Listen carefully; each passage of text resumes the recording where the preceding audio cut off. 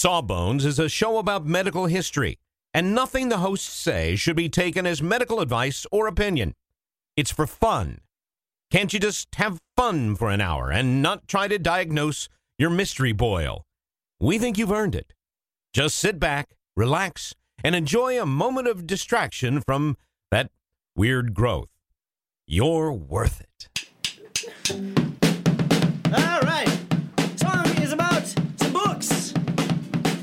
1, 2, 1, 2, 3, 4.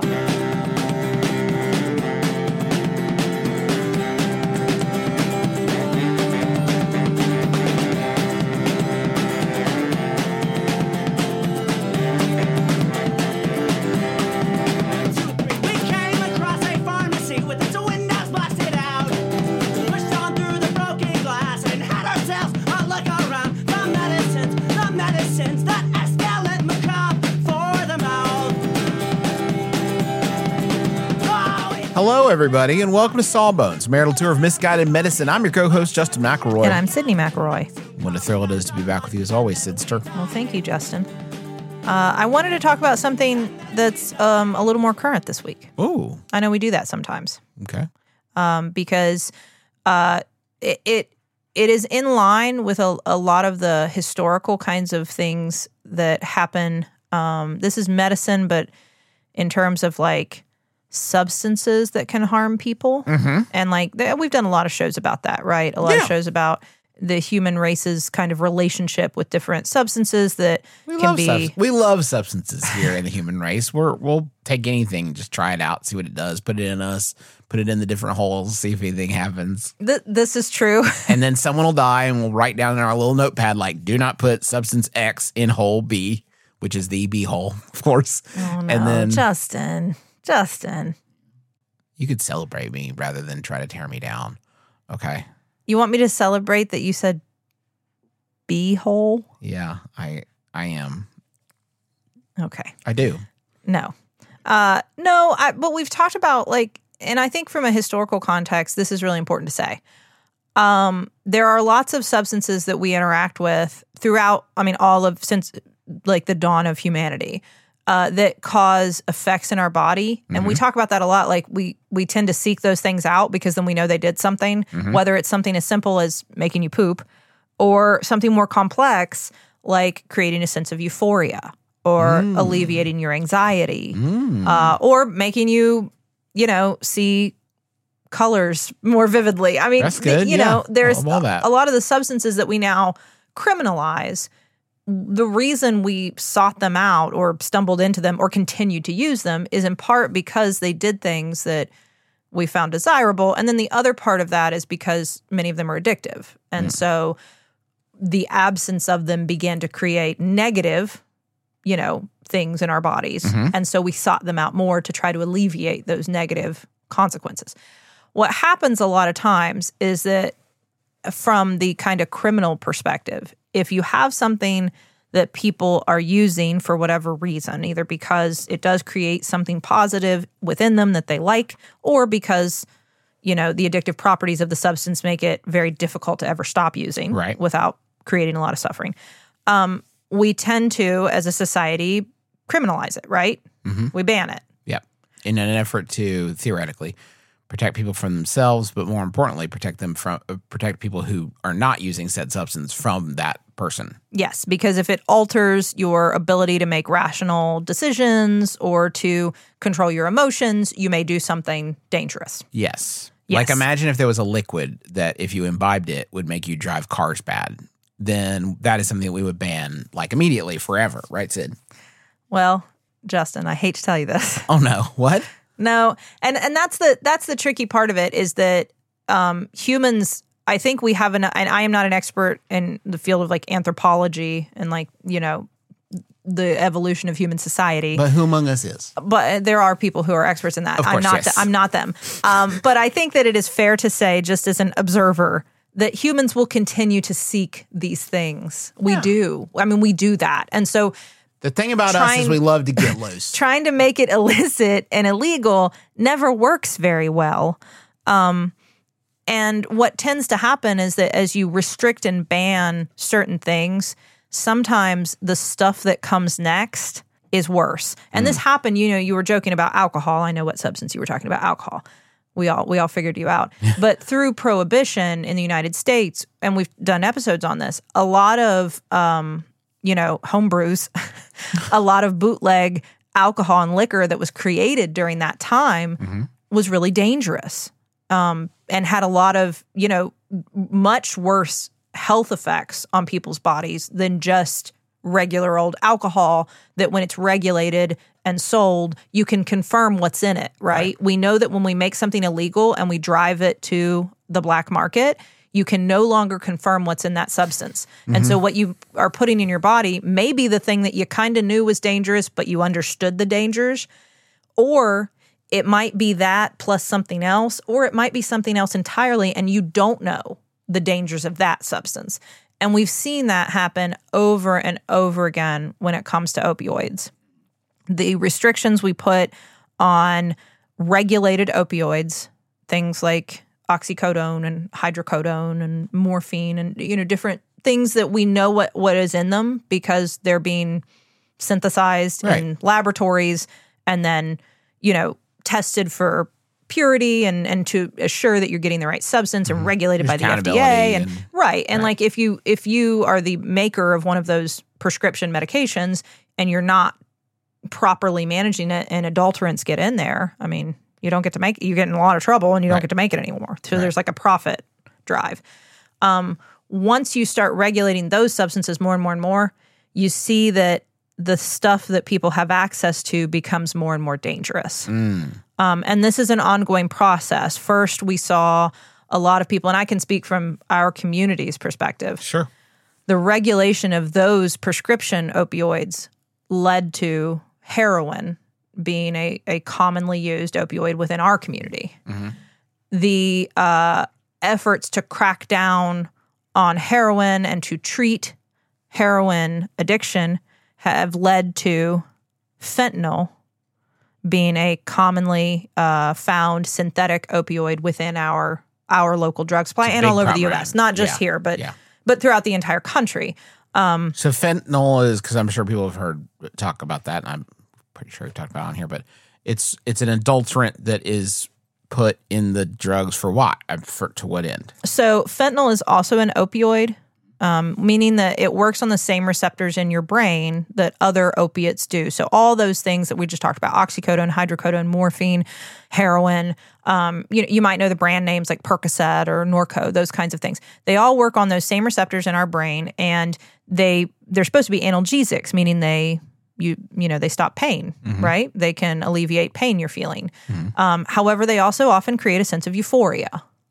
To different amounts, depending on what you're taking and how it's delivered. Something that is injected into your vein is always going to, hit you stronger, so to speak. The onset of action will be felt more strongly by the person who has used it, as opposed to taking a pill, where it's absorbed more slowly, and so you won't necessarily get that immediate, what we call high, right? What we're talking about is the colloquial term high.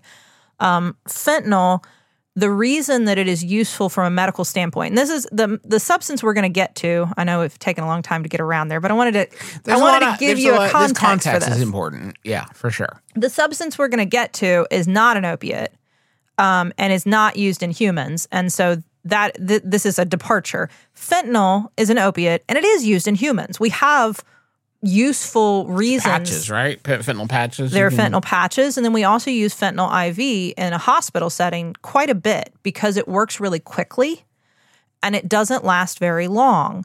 So for instance, if you come into the emergency room having just, let's say, broken your femur, you're going to be in terrible, terrible pain.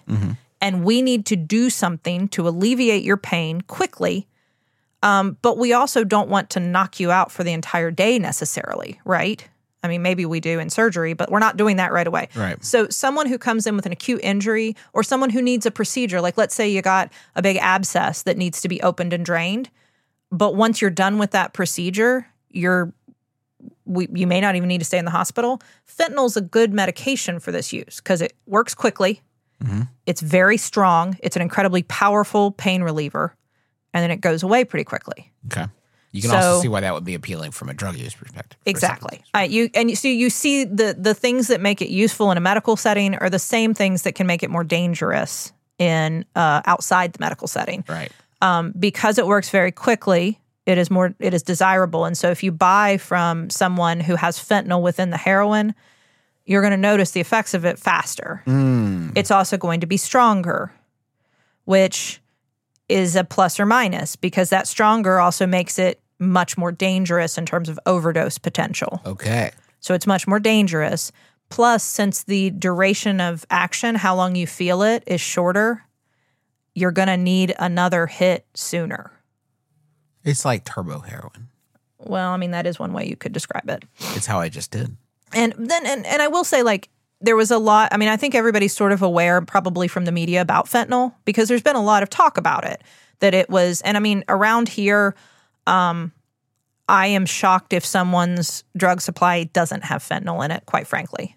It is very unusual that I meet someone who is only using heroin and that's all they're really getting, even if they think that's all they're using. You know, we've tried to stay on top of it. You and I bought a lot of fentanyl test strips. Fentanyl test strips are not considered drug paraphernalia. Check your state laws.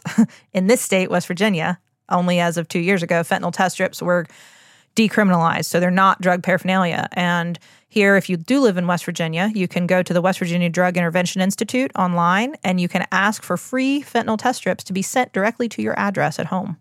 Now, if you don't happen to have a home, for example, you can, and you live in Huntington, you can just ask Sydney. You can come to Harmony House. Yeah. We hand them out. They also give them out at the harm reduction program at the health department. And if you have a local harm reduction program, they may well also give these out. And it's a way of checking your drugs to see, is there fentanyl in it?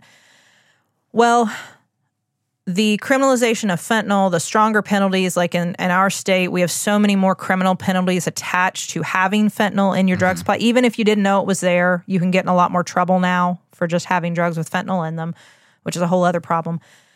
Another adulterant has arrived. And this is just what happens when we continue to try to manage a medical condition with the criminal justice system instead of with the healthcare system. This is the effect you get. There will be something new. There will always be another wave because there's a lot of money to be made off of drugs. Yep. So Xylazine is the new adulterant that we're seeing in the drug supply that you may have heard about in your local media, called Trank. Yep. Or Trank dope. Those are the common names people use for it. Depending on what station you get your news from, you may have heard it referred to as like the zombie drug. Yeah. Which is unfortunate. And I would urge you, if you care about people who use drugs, please don't use terminology like that. It's dehumanizing. You should, think about it. It makes people who are using substances that contain xylazine seem like it just makes them seem like they're inherently bad or dangerous or scary in a way that they are not. And a lot of people don't know that xylazine is in the meds the drugs they're using. You might, it depends on how long it's been in your area. So xylazine was first synthesized in 1962. That's how long it's been around. Bayer Pharmaceuticals made xylazine. And the thought is this will be a good sedative. That is what xylazine is. It's a sedative. So similar to, if you've ever heard of ketamine is a sedative, xylazine is sort of in that same family, so to speak. Is a sedative different from a tranquilizer? I mean, we're saying the same thing. Okay. So that's the root of trank, right? Yes, the tranquilizer. Yes, that is the root of it. So when xylazine, when it was first created, they thought, well, this will be something we can use for humans to help put them to sleep, maybe for a surgery or whatever, to help alleviate pain during those procedures. Maybe it would have use as like a sleep aid or something. So when they first synthesized it, they thought there's all this potential, right? So they started human trials to see, and this is all the way back in the 60s, to see how could we use this? We made this new thing. What will it do? And what they... It's very human. Yeah. And what they found is that it was not good for humans. Xylazine is bad in human beings. It does have uses... Open and shut. Yes. Easy case. Xylazine caused severe hypotension, which means that it made your blood pressure drop dangerously low. If your blood pressure drops too low, you don't get blood to all the parts of your body that need blood, and that's very bad. Need blood. And it really depresses our central nervous system. And by depresses, I don't mean like makes you sad. I mean like decreases the function. And when that happens, you can stop breathing. Again, bad. And eventually they found some other things that could happen with xylazine too. For instance, there are these very specific skin lesions that can happen with xylazine, where we're not completely certain why they tend to occur. We think we know, but we're still not 100% certain because obviously we weren't supposed to put xylazine in people, so we're figuring it all out. And which depresses the demand or the ability to do like clinical trials, I imagine too, right? If we know to determine some of these effects. Right. Like it's really hard because it is a criminal substance. Like you're not going to get people who are using it to come say like, hey, would you like to study me and see what is happening? Because then they could get arrested. Yeah. So, and we don't even have, well, I'll get to that. We don't even have great tests for it. So that's another whole problem. But xylazine, and we think it is because specifically, like I told you, it's a sedative. So it helps you go to sleep. It's what we call an alpha-2 adrenergic agonist. And one of the things that we think it might do is cause blood vessels to get tighter, to constrict. And if it's doing that to a great deal, so imagine like you've got a hose that's pumping blood to a specific like area of skin, and then you stepped on that hose. Xylazine is stepping on that hose. Maybe it's stepping on that hose long enough that the area of skin that was being fed blood from that hose dies. Okay. That's what we think is happening. And so it causes areas of what we call skin necrosis, meaning dead skin, dead tissue. And it's not just the top layer, it's obviously deeper than that. And so you can get areas of wounds that aren't from like you didn't have an injury there was no trauma. It's not even necessarily where you injected the drugs. They can happen anywhere on your body. And these are areas of dead tissue, so those take a really long time to heal and sometimes need antibiotics and sometimes even need surgical treatment, meaning we cut away the dead tissue. Wow. So they can be very serious. There's a range of how serious they are, but generally speaking, they need a lot more wound care than like your regular run-of-the-mill abscess or scrape or whatever. And this is also a population of people that tends to be very reluctant to seek medical care because they are treated, generally speaking, so terribly by the people, those of us who work in the healthcare industry. So because of all of these effects of xylazine, it was decided pretty quickly that this is not going to be an option as a sedative for humans. This is a bad one. But what they did find is that these same effects were not true in animals. So xylazine is commonly used today in veterinary medicine. And anybody out there listening who's a veterinarian would know this. Xylazine, along with ketamine, is used to, if you need to do a surgery on an animal, you got to put them to sleep. So it's used alongside that. And in all sizes of animals, a lot of people talk about this, like, isn't this some sort of sedative used in elephants or horses or something? And yeah, it can be. I mean, it could also be used in smaller animals too. Right. But yes, it is a sedative that is meant to only be used in animals. It has been known to be toxic to humans since the 1960s, and it has crept into our drug supply. And all of these reasons that we didn't want to put it into humans in the first place, we are seeing those effects in people who don't necessarily know they're using it. And so I wanted to sort of talk about that history, how we got to here, and then where we are with xylazine now, and kind of like what you can do about it, how you can be more aware of it, and why the way they're talking about it in the media isn't necessarily the most helpful. All right, let's do it, Sid. But first we got to go to the billing department. Let's go. The medicines that escalate macabre for the mouth. We have just started rehearsing for the summer theater. That's right. Summer starts in March around these parts, and that means we don't have much time at all in the evenings to make dinner.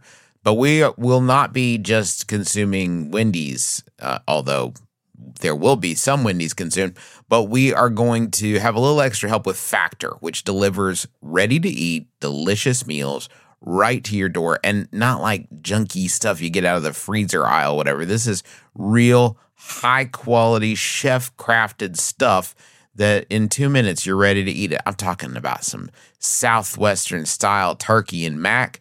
I think this week I'm going to be enjoying a shredded chicken taco bowl is part of my plan. But they got like fancy stuff. Listen to this. Where are you going to get this? Truffle butter filet mignon. I mean, seriously? From a box? Pre-prepared? All I got at 2 minutes? I'm eating filet mignon? That sounds delicious. Yeah, it sounds delicious. And you can give these a try. And it's not just these meals. We're talking pancakes, smoothies. They got some great wellness shots that are surprisingly delicious. And the meals you just eat and eat. There's no prepping, cooking, or cleanup. Get as much as you need by choosing your meals every week. You're going to get exactly what you want. No surprises here. And the meals, I can say, are delicious. So what do you got to lose? Head on over to factormeals.com/sawbones50 and use code sawbones50 to get 50% off. That's code sawbones50 at factormeals.com/sawbones50 to get 50% off. Sydney, you know how you're always saying that you'd like to build a Justin McElroy fan site full of all your favorite quotes, clips, videos, and hunky pictures of beloved podcaster Justin McElroy? I don't remember. Well, there's no need to wait any longer, Sydney, because Squarespace is going to make it easier than you could possibly believe to make a website all about your favorite hunky podcasting superstar. I don't think I was going to. Squarespace, what is it? It's a tool. Think of it as the palette of a web design artist. But you don't have to be a web design artist. You could just take stuff off the palette that is created by real people that know what they're really doing and put it from the palette onto the easel. The metaphor is broken down. Basically, you're going to be able to create great looking websites that have fantastic customer support and help you unlock your creativity and do whatever you want to with your small business or podcaster obsession. You can sell products. You can post your videos. You can share your stories about how Justin has shaped your life and is also a fantastic father. Folks, you got to stop waiting to make your Justin McElroy fan site. Go to squarespace.com/sawbones for a free trial. And when you're ready to launch your Justin McElroy fan site, use offer code Sawbones to save 10% off your first purchase of a website or domain.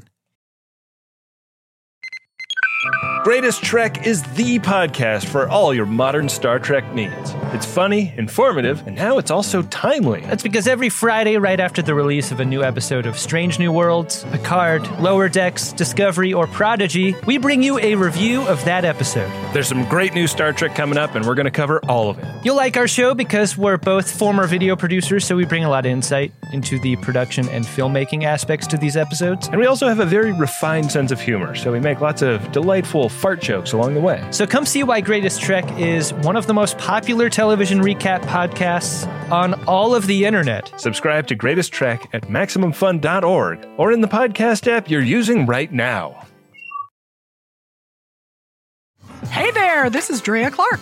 This is Alonzo Duralde. And this is Sparta. Iffy. Listen, I got 300 on the brain. We just watched the movie 300 in honor of our 300th episode of Maximum Film. That's right. And to celebrate this major milestone, we brought back original co-hosts Ricky Carmona and April Wolf. But just for this one episode, right? Oh, Iffy, you know we could never replace you. Some of the voices have changed over the years. Heck, the name of the show has changed too. But through it all, Maximum Film remains the movie podcast that isn't just a bunch of straight white guys. Deal with it. Find this and all 300 episodes of Maximum Film anytime on MaximumFun.org.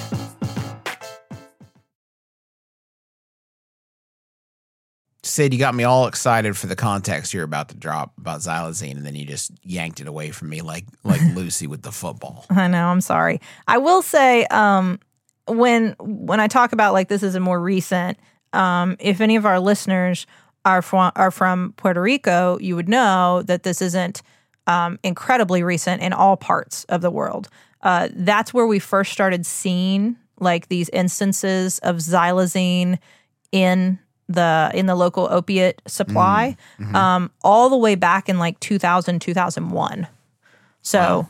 This is recent for those of us living in West Virginia. It's a recent East Coast of the United States issue, which is probably why it's now getting, Not getting covered. Now it's getting You're right. covered because the East Coast of the United States is suddenly being impacted, and we know that people who use opioids traditionally are from a community that gets more attention and concern. Meaning they're usually white. Yeah. Users of opiates are typically white. Not necessarily, but they typically are. When it first got into the drug supply, 20 years ago, there were no media reports around here about that, obviously. Mm-hmm. But what they started seeing is that people were having overdoses, and it was different. People weren't reacting like they typically expect an overdose to go. Mm-hmm. And then, of course, they were seeing these skin lesions. And they started testing basically looking at what they do is they get needles, like use syringes and like test the residue. Huh. Okay. That's a common thing they do. And I'll tell you on a side note, this is just something to think about. That seems like it makes a lot of sense, right? Yeah. If you want to know what is in the drug supply, go to like a needle exchange program, collect all the used needles, and then Test the needles, right? The only issue with that Pointy. is that there's something else in the needles. Drugs. Blood. DNA of people who use drugs, who are criminalized in this country. So it's a tricky thing. I mean, as somebody who cares for and protects this community, I would be very reluctant to let any sort of criminal justice, organization come in and test our used syringes, because that's also going to contain the identities of people who are breaking the law. And I mean, I guess it depends on how much you trust the government at that point. Yeah. But anyway, that is how they began to find xylazine in the drug supply all the way back in the early 2000s. It took a long time to sort of move its way up here. Obviously, it's been 20 years or more. And then we started seeing, most recently, there's been a lot of reports out of Philadelphia. Really? They did a study that showed that about 90% of the drugs, and that's the other way, right, that you can test what's in the drugs, is you just get drugs. Like, you don't need residue in a syringe. I'm 42. I don't know where to get drugs anymore. I mean, I do, but that sounds really bad when I say I'm not. I'm not offering. Like, I'm not saying You're not that. bragging. Like, You're I'm not bragging. Well, I'm not bragging or offering anyone. Right. I will in no way help someone access that. That is not. You're just bragging. I just you're know. just saying Well, like you're just flexing. Like you could get any drugs you wanted, probably at a pretty good rate, all things considered. But I would rather not personally. That is not an area of interest of mine. Got it. But the other things you could do is test the drugs, and like there are ways to do that. Like if locally, a lot of what we know about what's in our drugs tends to come from like some sort of big like law enforcement action where they confiscate a lot of product and then they can test it. So that gives you a lot of information, and then you're not necessarily getting the identities of everybody who uses drugs, right? Mm-hmm. You probably got the person who was dealing them, but that doesn't necessarily compromise everybody else. So they did a study recently in Philadelphia and found that in like 90% of their drug supply, there was xylazine. 90%? Mm-hmm. Sheesh. Of the drugs they tested. Right. So, and obviously it varies from place to place, and then the direction. And so this is a lot of like, if you're ever interested in helping with harm reduction efforts, and you don't have to be a doctor to help with this stuff. People who use drugs are a marginalized community in this country. They are treated differently than other people with chronic illness. I think we all know that. Mm-hmm. Instead of being routinely offered like medical assistance to help them with their chronic illness and to help them achieve a better quality of life, they are punished. Yeah. And often like treatment is offered as an alternative to, listen, you're already in trouble, you're going to go to jail unless you want to do this. And so it's kind of a forced offer as opposed to the first hand we stick out. So if you're interested in ever doing harm reduction work, you don't have to be a doctor. Anybody can learn these basic principles. And a lot of the people I work with have no medical training whatsoever. But they started, like I said, in Philadelphia, they started testing and finding these things out. And then more recently, other places along the East Coast have started to find evidence of this in their drugs. Mm-hmm. And it depends on what pathway your drugs come from as to how likely it is to be in your drug supply. Okay. geographic. In this particular area of the country where we live, a lot of our drugs tend to come through like Ohio is where we get. Actually, Columbus, Ohio is a good indicator for us as to if the drug supply may be contaminated with something dangerous. We're kind of a spinoff. Yes, we're a spinoff of Columbus. A franchise team. We have an alert system locally where when we see an increase in overdoses in Columbus, Ohio, we know that within the next about 72 hours, although anecdotally, I still believe it's a little longer than that. That's just my personal opinion as someone out in the field. I think it's a little longer than 72 hours, but there is definitely an increase in overdoses in our community following an increase there, which means that whatever bad stuff got in the drugs that were in Columbus, Ohio is coming to Huntington within a matter of a week or so. Wow. That's wild. Yeah, we can predict those things. And that also tells you what adulterants might be in the drug supply. Right. In very recent months, we have started to find more xylazine in our local drug supply. I will tell you that those of us who work in harm reduction knew it was here a year ago. Because if you've so the differences in what you're going to see with someone who has inadvertently or intentionally injected xylazine. First of all, when someone overdoses on an opiate, it's very common for them to obviously lose consciousness, stop breathing. You will see the signs of that because they usually have a skin change color, like they look pale or blue. Very obvious. Yes, it's very Something obvious. wrong. Their body is starved of oxygen. You need to do something. Similar things happen with a xylazine overdose because it's very unusual for someone to only be on xylazine. Right. Most of the time it's mixed with fentanyl or heroin or both. And so you'll see these same things. And for those of us who know how to react to that, we usually administer something called naloxone, which we've done a whole episode on, Narcan. Right, Narcan. You squirt this opioid reversal agent up their nose, or you can inject it. There's lots of other ways to give someone Narcan. A lot of us use the nasal thing because it's easy. And hopefully within a few minutes, you see their color returning, you see them breathing again. And in that interim, obviously if their heart stopped, you start CPR, but a lot of times we'll provide breathing support, do rescue breathing. What we started to see with xylazine, and this is before we knew it was here and we suspected, is that someone will get the naloxone and we'll see their color return. We'll see them start to breathe, but they don't wake up.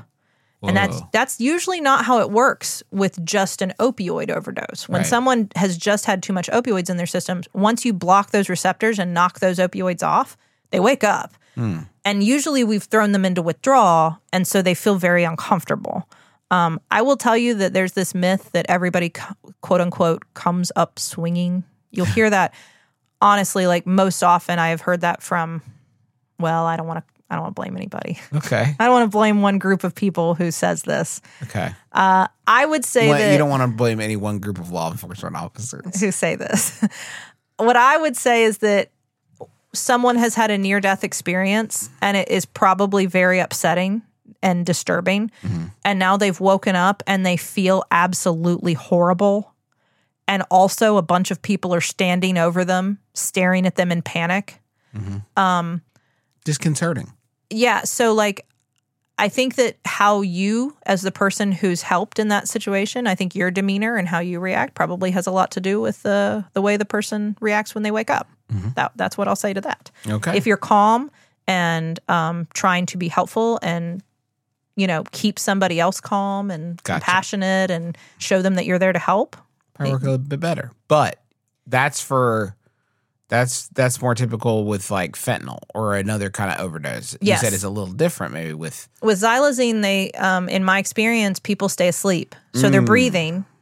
I always have a little thing, the thing that they put on your finger, it's called a pulse oximeter that tells me what your heart rate and oxygen saturation is. You've probably seen one. If you've ever been in an ER, they've put it on you. I have one of those in my pocket at all times. I pop it on somebody. Their oxygen levels come up, but they're not I feel awake. like you've been bragging a lot this episode. A lot of bragging. Now I don't think I'm bragging. Now you know how to get any drugs you want. You have a pulse ox with you all the time. I do. I walk around with Narcan in one pocket and a pulse ox in the other. And chapstick. And that's the other essential. That's just for me, though. That's selfish. I didn't used to have my Narcan on me, but then apparently it's fine to leave it in the heat. There was because they said you couldn't leave it in your car because it would get overheat and it would not be as effective. But apparently that's not the case. Well, we did studies and said that actually it does fine. So if you've been keeping your Narcan, I don't know where you keep it other than your car, but if you've been keeping it somewhere else, you can put it in your car. Keep it somewhere handy. Yep. Anyway, so we noticed this with some people that we had helped after an overdose, that this was different, that they still weren't awake. And then, of course, these skin lesions I started seeing. I take care of a lot of people who are experiencing homelessness. They're really pretty great at first aid. A lot of the people I take care of, and if they get a small skin wound, they usually don't come to me right away because unless they're just asking for some Band-Aids or something, they usually can manage it on their own. I started to see a lot more people coming in saying, this is not healing. And that's another hallmark. It's something that you don't know how you got it. It's in a weird place. It's not a place that you would necessarily inject, and it's not healing like you think it should. Huh. But not at the injection site. No, not necessarily. It could be, but not necessarily. So I started to see all this, and then I read these reports out of Philadelphia about Xylazine, and we started putting 2 and 2 together. There are test strips available for Xylazine, just like there are for fentanyl. So that's a way that we could find out if Xylazine is in our local drug supply. Our local hospitals are working on testing for Xylazine in people who come in, like in a urine drug screen. We can't yet. So I have no way of knowing if it's there. I just suspected it.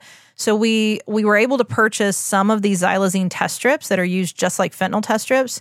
And we started doing our own kind of it's not research because it's not regulated. We're just basically trying to see if it's out there by asking people, hey, if I give you this, check your drugs. Here's what to do with that information. And then also, will you just let me know if it was positive?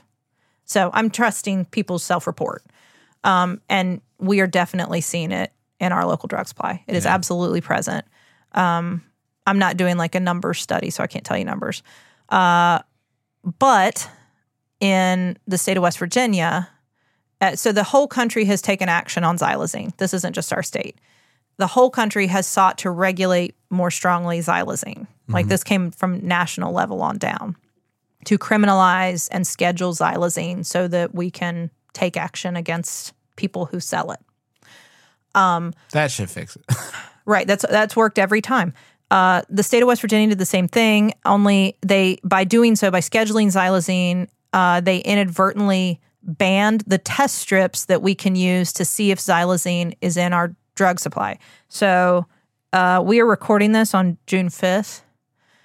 On June 8th, I can't use those test strips anymore because they are drug paraphernalia. And then I will be operating an illegal drug paraphernalia store.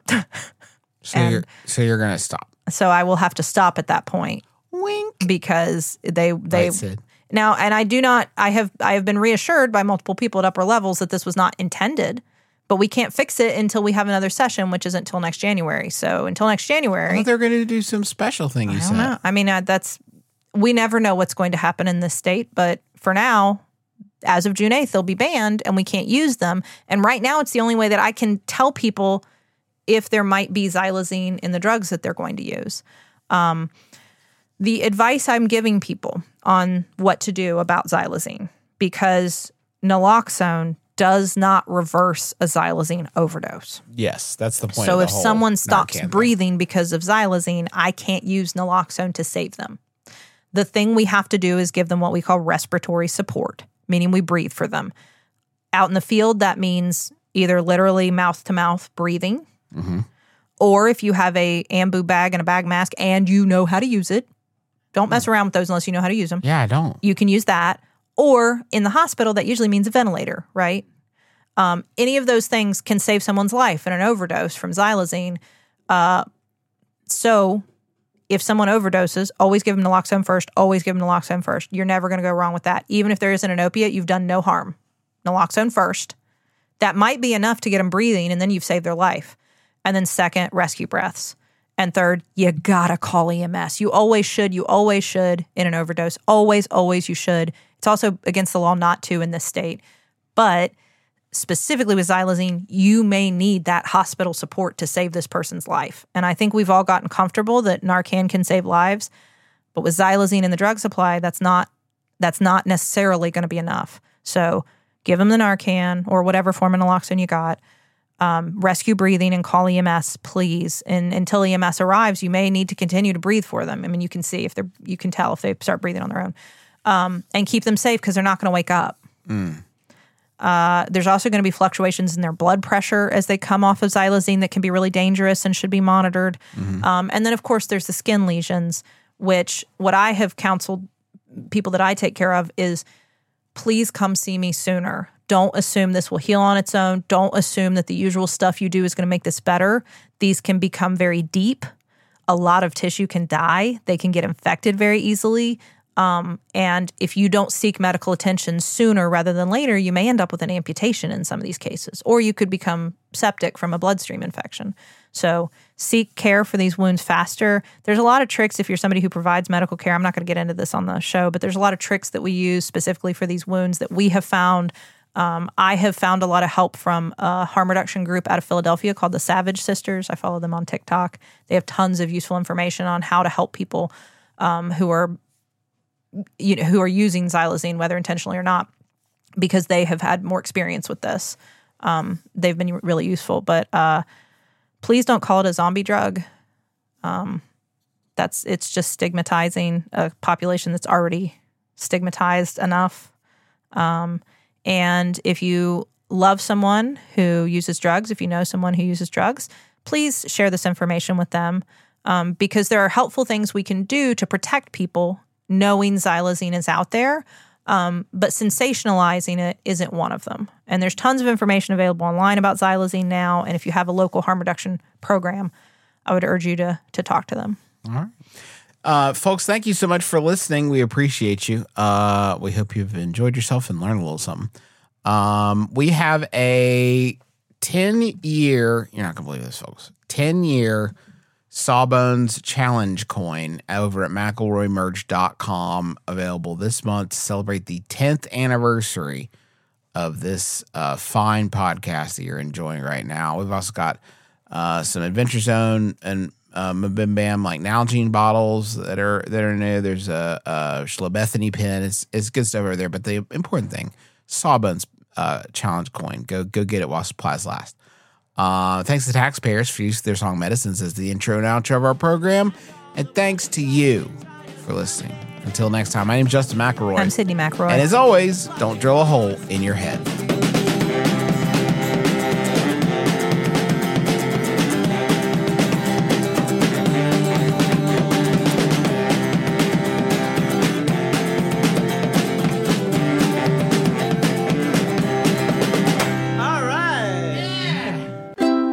MaximumFun.org. Comedy and culture. Artist owned. Audience supported.